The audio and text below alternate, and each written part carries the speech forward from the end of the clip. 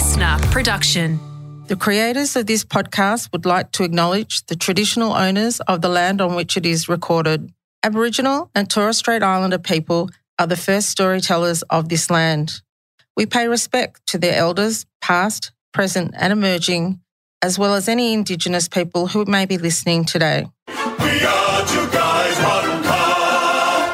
Everyone relax. This is Two Guys, One Cup, an AFL adjacent podcast. My name is Will Anderson. And my name is Charlie Clausen, and this is part of our pre-season preview that we decided to spread over a few weeks. Normally we do it in one episode. We're in January still. Yeah. We're still in January, so if any of these things are incredibly out of date by now, I mean, we probably wouldn't have seen whatever the news was regardless. What would it take, though, for you to... just say Nick Dacos, and I don't want this to happen, but Nick Dacos is out for the year with an injury, does an ACL or something. Does that change where you're going to rank Collingwood in our three-band system? No, right? It'd have to be a catastrophic, the entire team, that their plane goes missing or something like that on a pre-season trip, and we don't, they're lost in the jungles of somewhere. They're flying over Cairns. If the Bulldogs are on a bus out to Ballarat and then suddenly the bus disappears. Wolf Creek style. I guess that's what it would take. I mean, it would take some sort of I don't think team-wide one player. That's right. I mean, particularly for us who our 666 system, our band system, we don't even really particularly care about having 6 teams in each of those categories. So I think the fact often there's 8 in the first 6 and 5 in the second 6, So I guess there would be certain clubs where, if Bontempelli, but if it was Bontempelli, I think that could absolutely change that idea of where Bontempelli is what I'm going to refer to as a change of band player. Okay, band change. How many clubs have a change of band player? I don't know. Maybe this is something, that's a good 3 point. weeks into this that we can start to throw in. Sheasel goes from North Melbourne. That would probably be pretty devastating to their chances, wouldn't you say? Devastating, but I don't think he's a change of band player. You've got some new young guns coming in. You've got that range of other sort of, mid-term. I don't think he's a change of band player. Okay. Who else? Who's the most prominent kind of Charlie Curnow at the Blues? Mm-hmm. Yeah, probably a change of band player. Change of band player, I think. Yeah. I can't really think of anyone else. Lockie Neal, ordinarily you would say, the Brownlow medalist. But clearly not even in All-Australian or best and fairest calculations. So maybe not that big a loss for the Lions. Yeah. I don't think, do the Lions have a change of band player? Joe Danaher, maybe.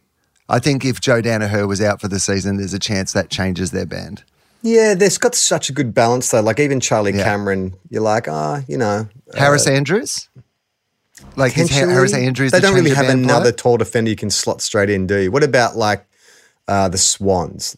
If Errol Goulden, or if they lose that the guy whose name I can never, not Jake Lloyd, the other guy whose name Logan McDonald. Is he plays for the Swans, right? Doesn't he? The guy that's groomed to replace Buddy. If he goes, then they have a kind of a short forward line, don't they? Yeah, they do. But they've got what's the name of that other fella who Sydney. I'm sorry. Podcast with Alzheimer's. Who's that guy?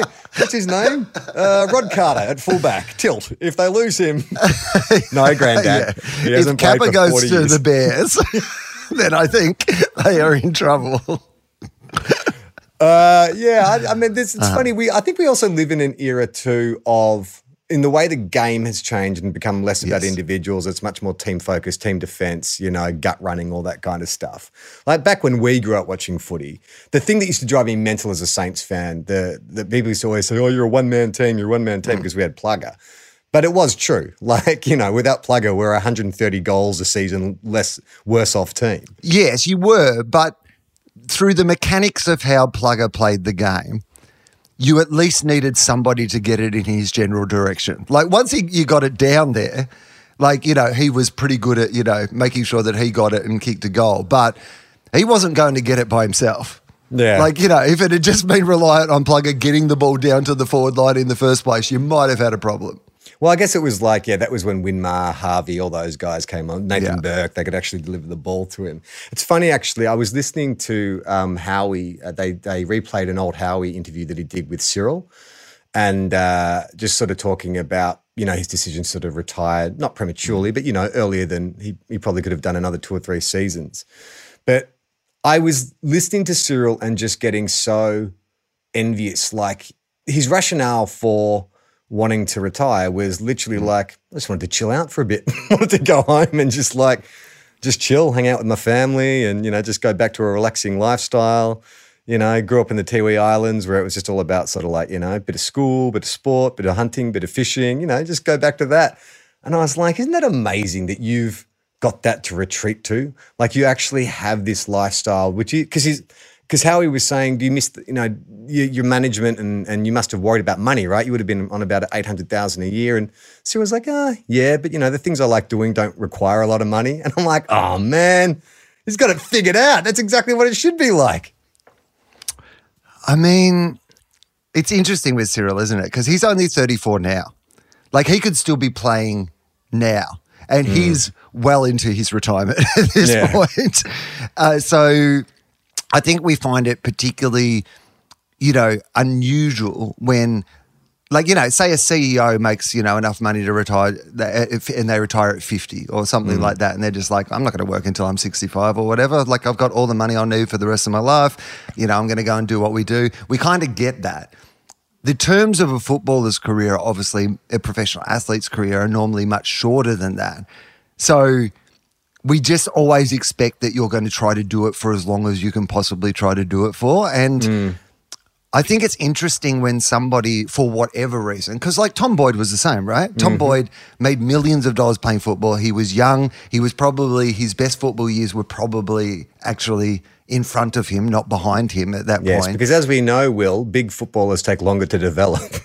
Right. And he'd just won a premiership as a ruckman and basically should have probably been the Norm Smith medalist in that game. And like, you know, it was all kind of in front of Tom Boyd, really. And, you know, he decided for his own reasons to step away from the game. And we all find it a bit weird. But, of course, it's interesting, I think, when you're someone who is as good as Cyril at it, right? Like, you know, this is the thing. Like, you can get that idea of going, oh, if every bit of it just seems like so hard to do and it's like such. And I'm sure that Cyril behind the scenes, like every professional athlete, you know, had to deal with all those things, plus had to deal with Jeff Kennett. Yeah. And, you know. He was very diplomatic when they got to the subject of Jeff. I was like, here we go. But Cyril was very diplomatic. Yeah, but so obviously there was, you know, there were things that you have to deal with that, but Cyril made it look so easy and he was so good at it that I think he's the one that you go, I mean, I've never been as good as anything as Cyril Rioli was at playing football. So the idea of him wanting to go, I think I'm done with this now, is just like, how? What? I mean, the 3 flags and a Norm Smith probably makes the decision a little easier. Like even Tom Boyd got a premiership medallion. Like how many players have actually come back out of retirement and had it work? Like Plugger did, that was a real mistake. You know, he had that one season that was just like in 12 months he'd lost so much pace and agility and strength. Gary Ablett came back, but he was good. He was still kind of pretty much in his prime, wasn't he? He wasn't even 30 when he returned. But this doesn't happen often. Didn't Barry Hall retire and come back? I can't remember. I think Barry Hall might have retired at some stage. I mean, sometimes you get that at the end where somebody's like retired, they retire and then another club or another opportunity means they squeeze a couple of years out of them. But there's like Luke Hodge. There is that. Yeah, that's right. But there is the mid-season, mid-career like retirement that tends to not stick for most people. And I think that's even why with like Tom Boyd or Cyril, for the few years after, people just can't quite believe. They're like, he'll be back. He's going to be playing at Brisbane next year. He's going to be doing this. I mean, I'm sure, like I said, he's only 34, hasn't played for years, but I bet over this off-season, at some stage, one football club in the competition at least made the call to his management to say, are we sure that Cyril doesn't want to like play for one more year? Well, they are. I mean, I don't know when this interview was recorded, but Howie did ask him that, like how many clubs. So Clarko, when he was still at the Hawks, tried to get him back a couple of times and he said no. And then Howie said, did Hodgie try and get you to the Lions? And he said, well, he spoke to Chris Fagan, but it was never really seriously considered. And even after everything that happened with Kennett and stuff, Cyril said, if I was ever going to pull the boots back on, it would be for the Hawks. I couldn't see myself going to another club. But it's like, I mean, I'd love to see him line up. He was saying, like, if Darwin had a team, that's like, you know, if he didn't have to, like, travel for work, essentially, if there was a Darwin, like a local team in Darwin, he would most likely play for that. What if Hawthorn said, like, there's a Tasmanian team coming in. We've put all this time into Tasmania, but, I mean, once the Tasmanian team comes in, you imagine that a lot of that, like, support, that neutral support might go over to the Tasmanian team in the same way as like Adelaide people or Perth people might have had a team in the VFL, but when those teams came in, they tended to swap, you know, over to the state team. So you'd imagine in Tasmania, there might be people who keep the Hawks or North as their second team, but they're probably going to follow the Tasmanian team as their first team. Is it time for North? Like if this is a possibility, if Cyril said he's willing to play again, if he does play again, it'd have to be for North Melbourne, and he would play if there was a Darwin team. Should North be playing a bunch of games out of Darwin? And we just say to Cyril, like, North are going to play however many games they play in. That's what Melbourne. Do they play at? The D's do Sorry? that, don't they? The D's play 2 games. Fuck that. Cyril's not going to play for the D's. This is a Cyril-based policy that we're going for right here. Like, I don't care about what anybody else is doing. What do they play? 5 in Tasmania at the moment, the Hawks? How many Something games like do they play in Tasmania? So let's say you say to Cyril, we want you for 5 games for the season. That's it. We're going to play 5, and you don't have to travel. We're playing them in Darwin. You can play 5 games in Darwin for the season, but you're back on the list. That's a pretty good offer. Do you have to? Does he have to meet fitness requirements, or is it like country footy rules? Just rock up. He has to be fit enough to play 5 games in Darwin. I mean, I think that's going to be hard, though, right? In that heat and humidity, it'd be like playing 10 games anywhere else. Yeah, but it's a different skill set, right? Yeah. He doesn't have to prepare in the way that you have to prepare for cold Melbourne winters and those big slogs. We're talking mercurial, slippery ball, like that sort of skill, right? The Darwin games too is so much fun in terms of like that carnival atmosphere and the way the crowd gets into it. Imagine if like hometown hero, like local boy made good, Cyril Rioli just pulls on the boots. Like that's box office, right? That I reckon you'd get more people traveling to Darwin to see that. Cyril Rioli's essentially it's the AFL. It's the AFL equivalent of the Carlton draft. Yeah, exactly. Right? Like, like the big star coming in, and regardless of whether they dominate or whether they, are just there for the thrill of it, either way, it's a win-win for the local community. 5 games in Darwin, Cyril Rioli plays all 5. I'm all for it.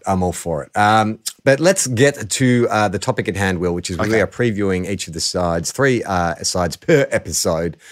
This week, we're focusing on North Melbourne, the D's and the Hawks. So let's get to the Kangaroos. And as is tradition, Will, we name the captain, the coach, and the reigning best and fairest.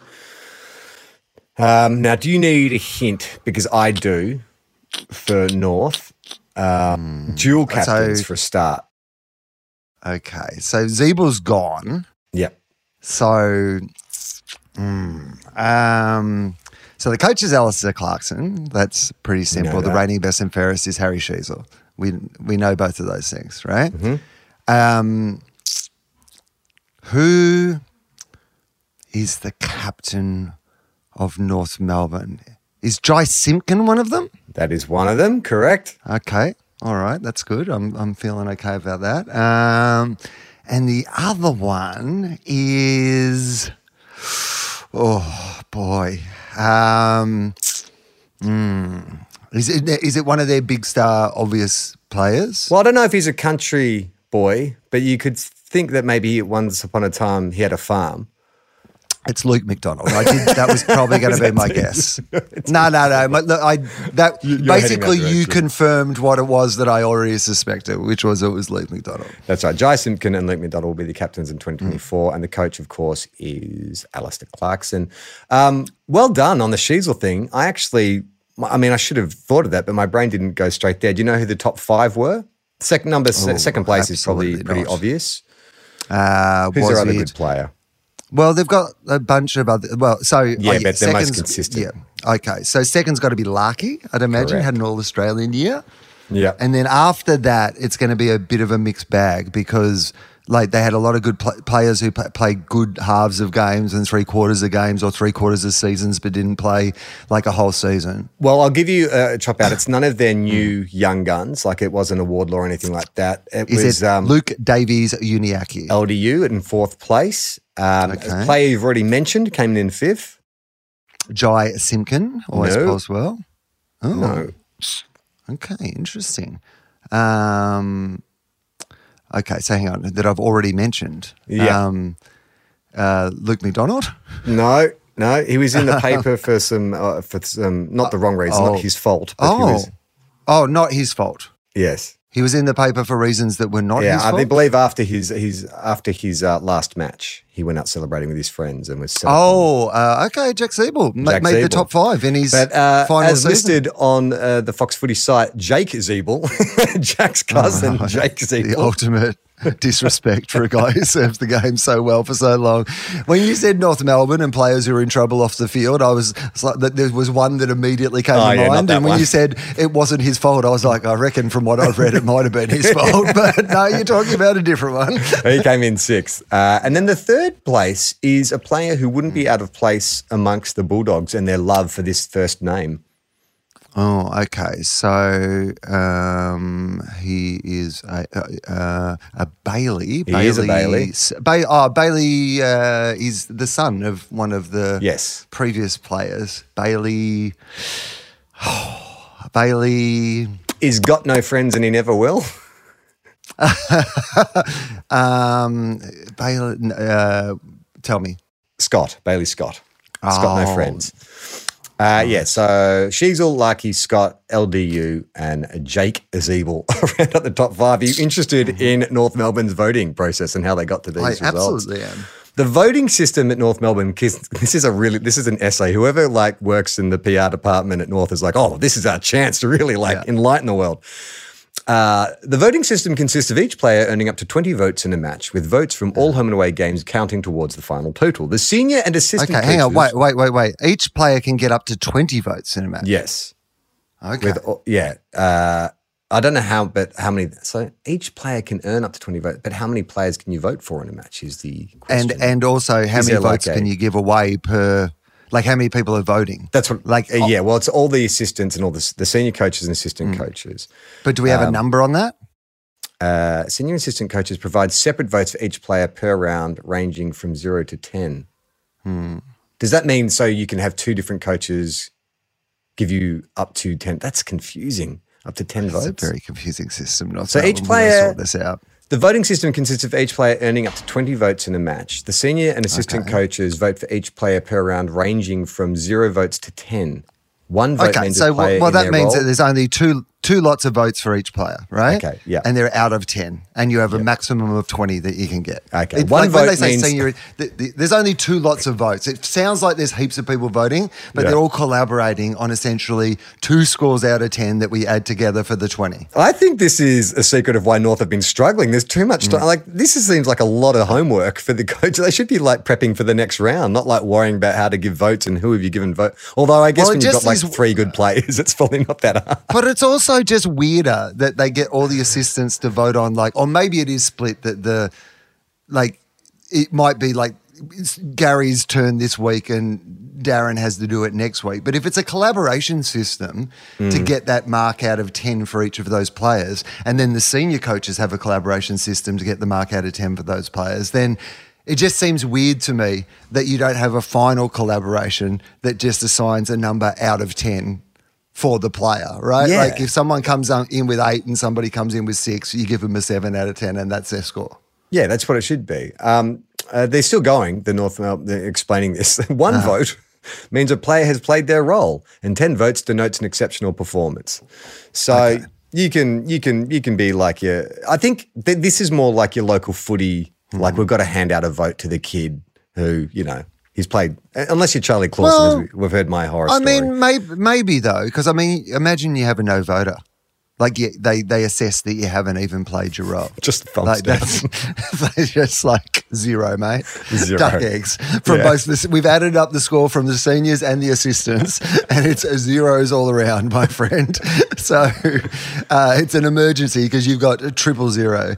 I think that maybe they have then you can have a score for your entire year though. So if you're being assessed each game out of 20 and you get 1 vote for playing your role, you know that if you play your role, you're at least got 2 votes out of your 20 for that game.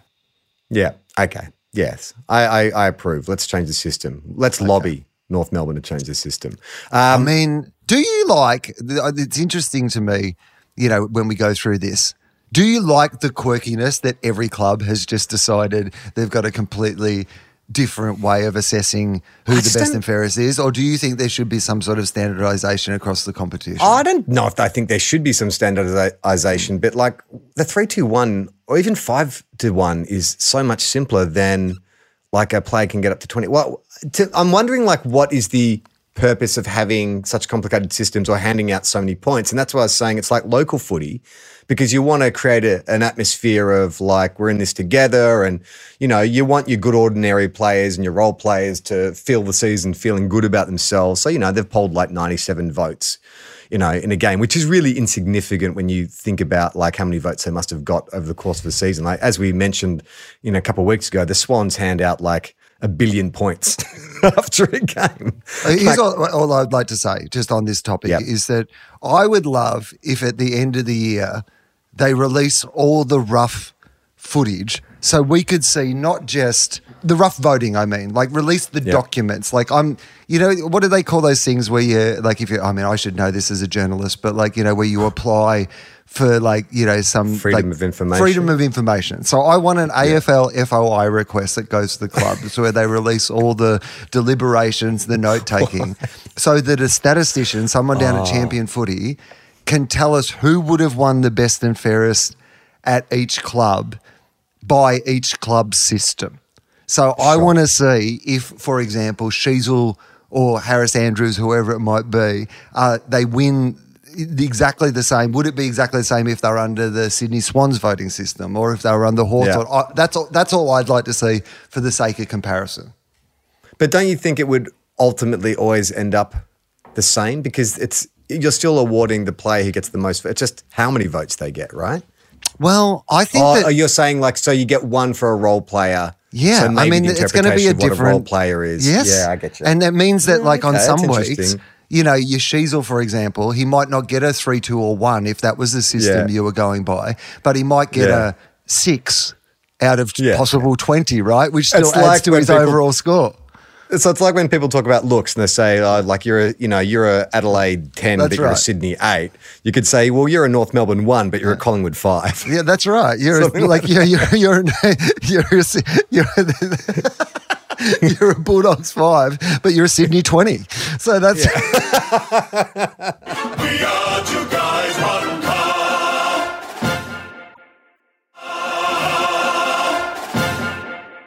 All right, let's get to your favourite team, the D's. Now, this should be easy with the. We didn't say. Sorry, I know that the whole premise of this is that we say which band we think that North Melbourne will end up in. So I think it's probably important to the overall point of this podcast that we actually do that. Bottom 6 for me, but I think that they will win more games than last year. I can't see them finishing last. I think with. West Coast have to finish last. So I'd like to see them maybe finish 4th last. I think that's a pass mark for me. I think 4th last is probably a pass mark for the season. But here we go. Middle 6. North Melbourne, biggest improver of the season. Oh, finish in the middle 6. With no backline. With no recognisable backline. I mean, it's not like they will have a backline.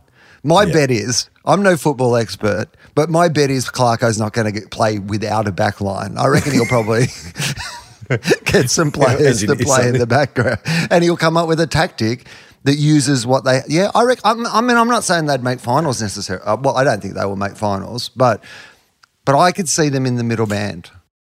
You're very bullish and have been for a while on North. Like you're I a am. real North booster last year. Is that just a championing the underdog thing, or is there a deeper affection for the Roos? Interesting. I think it's a few things. So I think that it's championing the underdog a bit, absolutely.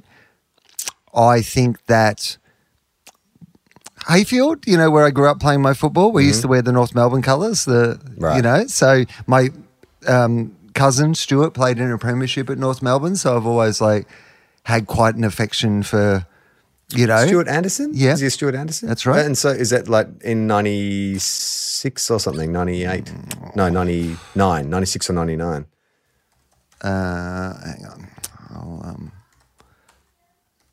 Were you ever tempted, like I had a mate who was a Carlton supporter, but then his cousin started playing for Geelong and so he switched teams. Were you ever tempted to go for North when your cuz was playing?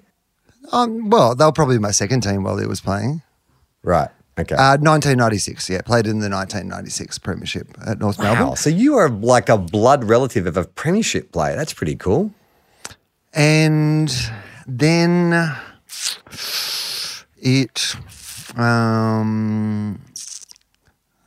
think that it may be the Kane Corns hating them so much, plays into it, if I'm being completely honest with you. I think that part of me defending North Melbourne is I know that if North Melbourne get good, that will personally hurt Kane Corns. And I can't discount that is at least a little bit of what I've thrown into the mix.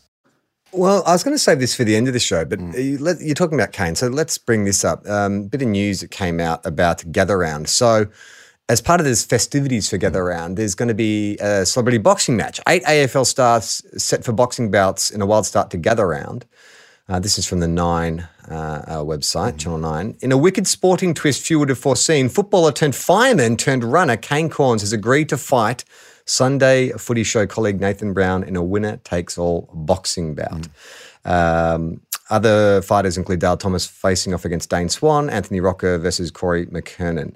Now, I think the AFL have missed an opportunity here. Which is to get every one of those footballers to fight Kane Corns at once. Well, just Royal Rumble anyone in style. Australia who wants to fight. Like it should be like in the olden days of professional wrestling, like the carnival would travel around and they would have like strongmen and, they're just like locals who thought they could take on. Like imagine that. Like you go into a draw and you can potentially fight Kane Corns. How many people would want to be in that competition? For charity, of course. Raise a bunch of money for like a worthy cause, but I reckon there'd be heaps of people applying for that. How much do you reckon people would pay for a ticket? So let's say we're going to operate it just as because this is how we pitch it to Kane. You don't have to fight them all. You have to fight one of them who wins the lottery. And they might not even be that big or that, that good at fighting, right? It's just somebody who has entered this thing saying that they would like to fight you. And the tickets are non-transferable. You can buy a ticket on behalf of someone else, but you can't then do it like a bait and switch at the end and bring in someone who's a great fighter. If you're a grandmother who enters this competition for yourself, then you have to fight Kane Corns. I'd love that. Or do we go the other direction and it's like Kane Corns has to fight Barry Hall? Like it's just like, let's give let's feed the crowd meat. Like that's really what they want to see. It's like Danny Green versus Kane Corns. Well, why? I mean, if we're going to stop, if we're going to go that big, why don't we just Ben Roberts-Smith versus Kane Corns? Really? Do we want him killed, though? I don't think we want to go that far. I mean, fog of war. All right, let's turn our attention to the Ds. This is pretty easy. I don't think there's many changes. Max Gawn would be the captain, right? And I would suggest that unless there's co-captains, do they have like Jack Barney or something? I think it's Maxi. When you got Maxi, as they found out last year with Brodie Grundy, Maxi is best when he's not having to share responsibility. Just make him the man. So I doubt. Well, my feeling is Max that is definitely their captain. Yeah, and their coach is old mate from Simon Goodwin, Adelaide. And their reigning best and fairest, I imagine, would have been Christian Petrarca because he had a pretty great season. But again, what's their system? What's the Melbourne voting system? Non-available. N/A. Not applicable, non-available. Yes, they refuse to share the details. Much like everything that happens at that club, very shadowy. What's going on behind the scenes? Who's injured? Won't what's even going tell us on? how they put their votes together. Did it happen? Do they do it like midweek when they should be training? What's going on? You are 100% correct. Christian Petrarca is the reigning best and fairest. Do you want to have a punt at the top 5? No. A couple of very familiar names in there. Not Max Gawn. But some Viney? Heavy hitters. I reckon Viney had a pretty good season. Came in at number 2. Okay, so... I'll make it easy for you. Within the last 3 spots are 2 defenders and 1 midfielder. Okay, so 2 defenders, 1 midfielder. So the midfielder is either going to be Oliver, who got enough votes regardless of whatever else went on last season to get votes. Because, I mean, they're reigning, I think he's won. How many of them's he won? Like 4 or 5 already, The last 2, Oliver. 22, 2021, and then 2019. So he's won 3. 3. So, it could possibly be Brayshaw well. It's not Clayton Oliver. So is it Brayshaw? It is Brayshaw. Yeah, he came in at 4th. And then 2 third defenders, and 5th. Stephen May and Jake Lever. Yeah.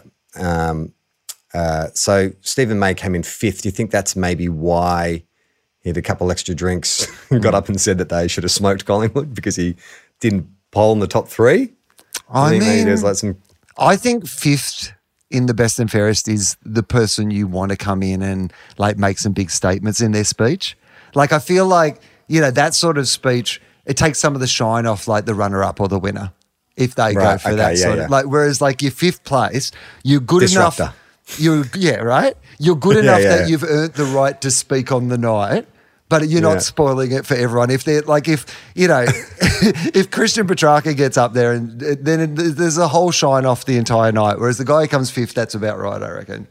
A mate of mine was saying that his girlfriend, who doesn't follow football, came and said, "Do you know who this Christian Petrarca is?" And he's like, "Yeah, why?" And he's like, "He's got an amazing cooking show on YouTube." He does though. I really love watching Chuck's little here's a quick little 5-minute recipe, a little snack before you head out, or post-training snack. It's great. Well, I've told you on our other show that I've been off social media, but I have dipped my toe back in to have to post some stuff around shows and whatever. And what I have been resisting though is that I am not going to look at other stuff on social media. And so you're going to have to describe to me what Christian Petrarca, what is the appeal of because I've seen online cooking shows before. What is it in particular about Christian Petrarca's that is, because I've heard people say this before that they like his cooking show online.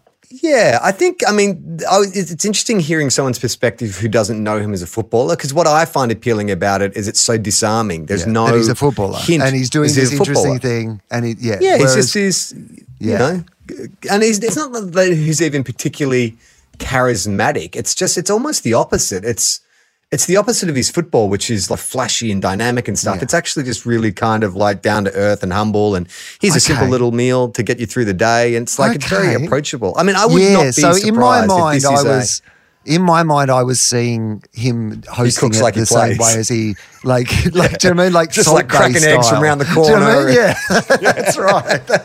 Oh my God. How did he do that? He got the pasta into the boiling water from 70 out. Amazing. Yeah, that's what I was imagining. So my other question I have, having not seen it, is obviously we hear a lot about how healthily professional athletes have to eat. So is this here's something tasty, you can make it a healthy way, or is he cooking just regular meals, and because he's a professional athlete, he clearly just is allowed to eat, basically what he wants? What's the vibe on the health the quality, conscious, the content, but not health conscious, but not restrictive. Okay. So it's a lot of it's obviously sponsored content. I think Woolworths, he's got some partnership there because it's all stuff you can get from Woolies.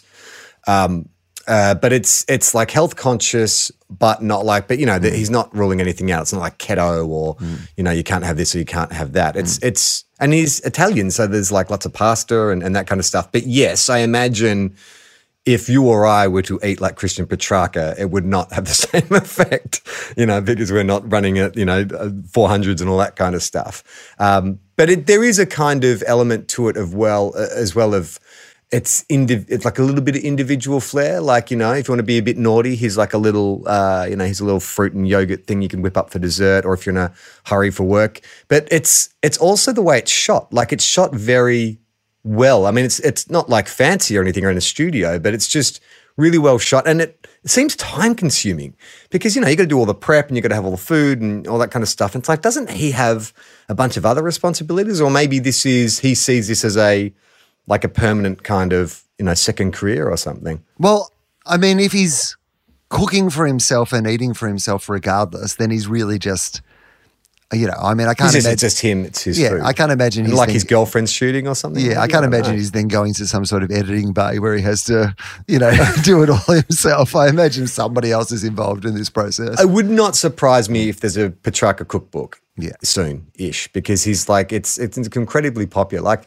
Brayshaw, his mate, I don't know if it's Angus Brayshaw or the other Brayshaw, but we know he's obsessed with onions. Like, he's got that barbecue account.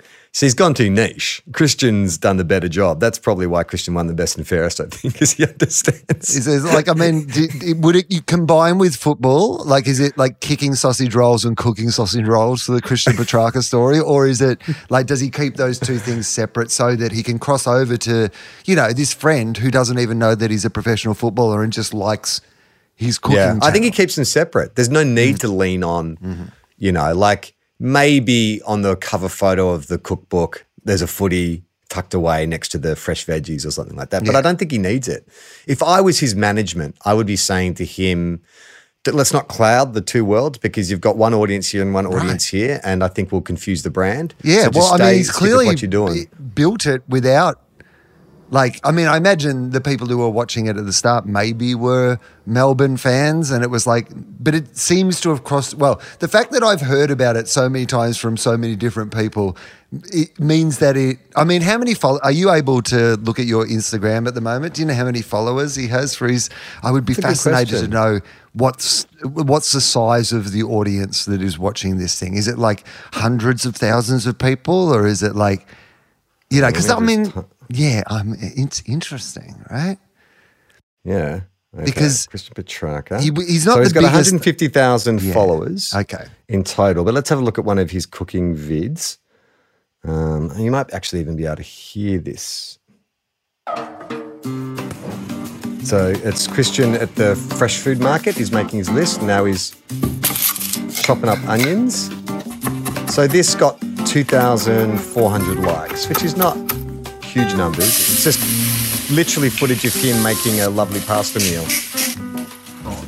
He's adding prawns, onions, mussels, big seafood fettuccine. Oh, he's drinking some wine. He's not. So hang on. I assumed that he was talking in these. Oh, no, he does in some. This one, I've just picked it. Let me pick another one. Yeah. But that's him. I mean, him sipping a wine, that's kind of unusual. I haven't seen him do that before. Here we go. The top 8 Heinz Footy Catch Cup AFL Superfan chefs are locked and loaded. After hundreds of applications, we've landed on the most grand final worthy half-cup recipes across the country. Yeah. I'm recreating one of the finalist recipes today, a chunky meat pie with Heinz tomato ketchup. Some of my best memories growing up was watching the footy at the G and eating a meat pie with my mates, so I had to give this one a go. Head to the Heinz Instagram page to vote for your team representative, battling out for a cup of their own. This meat pie recipe from a Saints supporter might be elite, but we'll have to wait and see who takes out the title. He's doing a great job. Like, he's like, I mean, that's you can't see it. That's some proper SponCon, right? Like, that's, this is just a Here promo video where they've done a good integration with the... Hang on, wait a minute. Let me find one where he's actually talking. The Premiership Cup. No, that's another promo. I mean, it's all promo because it's all sponsored content. Hang on, wait, this one. Woolworths brought out these onions that apparently don't make your eyes water. So I put them to the test and can confirm I didn't cry, which is a huge result. I then compared them to red onion and shallots and unfortunately shed a few tears. After prepping the onions, I tossed them in a hot pan, seasoned them and let them caramelise. I then drizzled some balsamic before laying a sheet of puff pastry on top. Then I baked it in the oven for about 20 minutes until the pastry was golden. I then topped the tart with rosemary, prosciutto and creamy goat's cheese. This dish was so easy to make and tasted delicious. Give it a go. I mean, that's kind of more generally what it is. But so the whole time you're watching him and it's like he seems real competent in the kitchen. Like, you know, he's got all the right kind of like tools and what do you call it in the kitchen? Not tools. Implements? implements, I guess, cooking implements and stuff like that, utensils. But he's kind of he looks confident. Like if he was a cast member of The Bear, you'd be like, oh yeah, he's been chefing for a while. He knows. It'd be great if he did it in the style of The Bear. That's what just like high tension, just real, constant, sharp editing. Yeah. Absolutely, everything's on edge. Crisis at every point. His cousin comes in, yells at him. Yeah, Stephen May's there trying to punch on with someone at the kitchen table. All right, final team for this ep is the what Hawks. band for Melbourne? Top 6. Yeah, I think they're not done with. I think they're a sneaky chance for a flag if they can just get their shit together. Yeah, I agree. The Hawkers. Okay, Sam Mitchell, thankfully still their coach after a health scare in New York. Captain, though. Who is the captain of Hawthorn? It's James Sicily, right? Yes. Is he the only captain? Are they a co-captain situation or the only? I'm going to say the only Sicily. Captain. I would think. Just Sicily. Sam Mitchell is the coach, and their best and fairest winner. Would it be either Jai Newcomb or James Sicily, or who else? I believe I'm going to throw in a different one because I think, and I might be wrong in this, but I think Will Day, because he was injured recently when we're recording this, and I thought in that article they referred to him as the reigning best and fairest, but maybe that is incorrect. Are 100% correct. Will Day. This is another essay from the Hawthorn publicity team about how their voting works. Okay. Votes for the 2022 Peter Crimmins Medal were awarded by 3 groups after each home and away match. Sam Mitchell, senior coach Sam Mitchell, 1 card between line coaches David Hale, Rob Harvey, Chris Newman. Rob Harvey hasn't been. He was at the Saints last year, and 1 card between senior assistant. They still ring. If you've got time, mate. And 1 card between senior assistant Adrian Hickmont and head of development Andrew Collins. A maximum of 12 votes can be accumulated by a player after the 4 votes. It's too complicated. The 4 voting cards are submitted using the following grading system: 3 votes for the best player, 2 votes for a significant influence on the game, 1 vote to a player who played their role or beat their opponent. On the rare occasion, a player may receive 4 votes for an exceptional game. So imagine when you had Cyril and Buddy running and Hodgie running around. They would have given a few 4 voters. Okay, so this system is each player's getting individually assessed, right? They're all getting a 3, 2, or 1. With the occasional 4 just thrown into the mix if you absolutely have a crack. Killed it, yeah. Which, I mean during the three-peat era must have been very hard. love that they have taken the real nuance out of it. They've gone back down to a 3, 2, and 1. But this is not just the 3 best players. This is everyone being assessed in these 3 categories. But that feels okay, right? You're like, okay, here are the 3 categories you could get. You can get a 3, which is you've absolutely – run me through what these simple ones were again. So – 3 was the maximum 12 votes can be accumulated by the 4 voting cards. Yes. 3 votes for the best player, 2 votes for a significant influence on the game, and 1 vote for a role player or beating your opponent. Okay. So you might be like a fullback who only had a few touches, but you kept Tom Hawkins to 1 goal or something like that. So you get a vote for that game, which is a fucking harsh. Don't you think defenders are getting judged against harshly? Because a midfielder could have an uninfluential game and have 30 touches, right? When Tom Mitchell was there, he'd have routinely have 30 plus touches, but not a lot of influence. And poor old James Sicily's there wrestling with some gorilla, and he doesn't get the votes. I mean, just be better and don't be as boring, I think is the the message. Took your advice because you went to Collingwood and won a flag. To backline the players, Sicily, for example, is interesting. He's interesting, right? He's not just a boring old backman whose job it is to the problem is that the forwards are inherently more interesting. So if a forward has a good day, the game is better because we get to see a forward do their job, right? If a backman does their job really well, it's kind of their job to ruin the game, right? And I don't even mean that it's admirable, right? We've all watched games where we were they were incredible but by the very nature of their role, it is to negate something good from happening, and then you can assess that going, oh well, that's good on you because you stopped something entertaining happening. like you played your role. But if you can stop entertaining things happening and also be entertaining, I think that's where your James Sicily lives in there. That's your full vote on Hawthorn. Yeah, that's the aim of this podcast, is to one day not only we know that we stop good things from happening, but one day we also want to be entertaining in the way we do that. All right, so you've got Will Day, number one. Do you want to round up the top 5? Who came in second? Newcomb, maybe. Correct. Sicily. And 5th, and then there's 2 players in 3rd and 4th. I mean, how do I give you a clue? One of them made did Old Mate in the Middle have a who had a good season a couple of years ago and then had a bad season? Yes, I was just going to say that. Yeah. He has a very memorable nickname based on his surname. Yeah, well, I can't remember. I can't work out the nickname because I can't remember. If I was in a Warple, yeah, I was going to say. Okay. My clue was going to be, if I am really into like pop punk and I want to go to a concert, like, or a festival, what festival am I going to? Oh, yeah. Well, here's what I would say. That wouldn't have helped me. So I'm glad I remembered. Right. So give me a clue on the other one, because I have no idea. So in 3rd place, okay, his last name is the first name of a notable Australian brother duo who work in entertainment.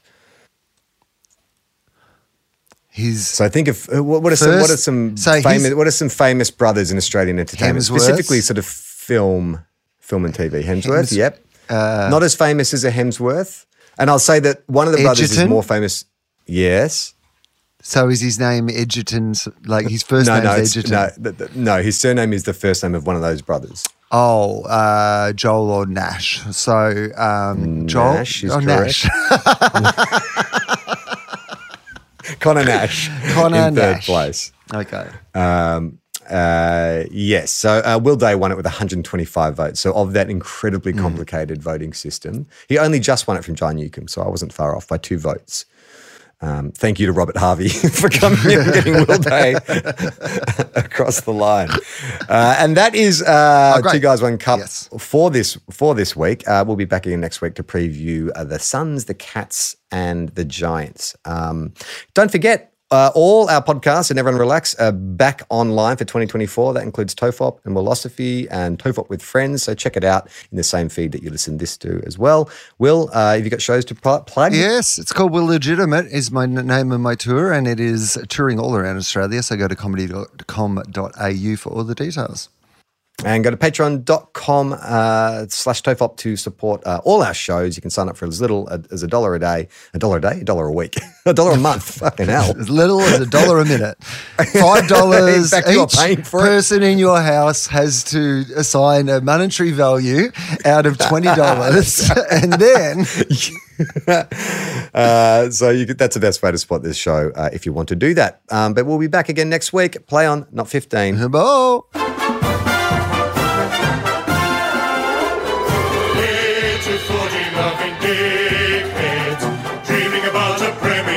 Cup. We love our clubs, but they never win. 2 flags in 100 years. That shit house. If you think we'll be insightful, clever, or just well researched, we're here to say that's not the case. We'll just go out and wing it. We are 2 guys, 1 cup. Listener.